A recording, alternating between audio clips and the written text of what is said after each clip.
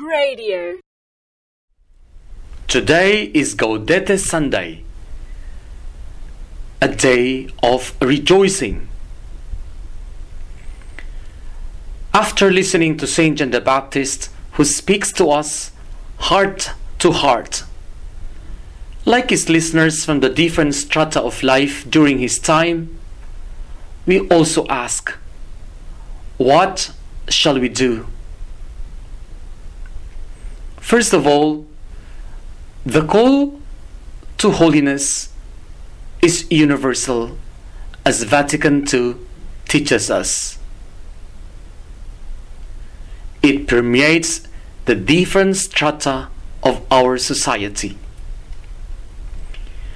Our following of Jesus does not always mean leaving the world, our families or careers, in order to enter into a more spiritual walk of life, like entering the convent, seminary, or a monastery. Discipleship is the call to holiness within the secular lives that we have chosen, as long as we follow the gospel value of Jesus.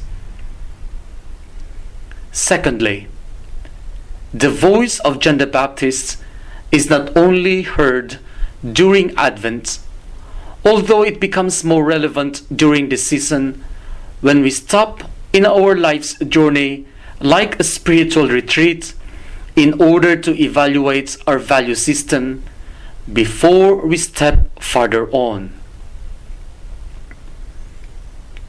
Because conversion is a continuous call, like a journey, it will always be an ongoing process of transcending the old self towards a better way of living.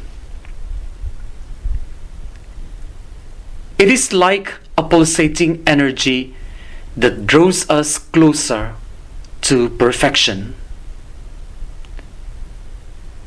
If this is true, then conversion is not just about feeling good, not even being spiritually high, but something that we work on even after having done something good before. Listening to the voice of John the Baptist, in the present time, if I am a soldier or a lawyer, then I have to defend the weak, the innocent, and the helpless. If I am a mother or father, then I have to nourish and educate my children. If I am a teacher, then I have to pass on the knowledge and wisdom to my students. If I am a politician, then I have to serve unselfishly my constituents. The examples go on and on.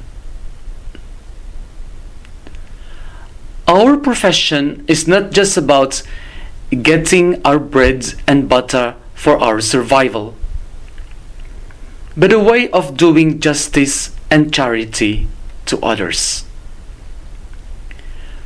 Our career is not just about self-aggrandizement, but of giving back to others what they deserve through service. Holiness is not just limited in the confines of the church, but it permeates through the ordinariness of our secular lives beyond religion.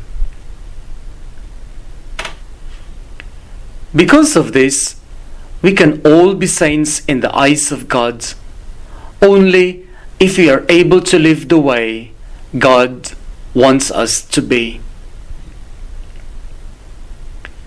Later on in life, Jesus would be praising John the Baptist by saying, "No man born of a woman is greater than John the Baptist." And yet, the greatness of John the Baptist did not get into his head. He knew his place and would not grab the opportunity of self-canonization towards egotism. He says, "I am not worthy to untie his sandals." John the Baptist is the perfect example of Christian humility, not of self-abasement.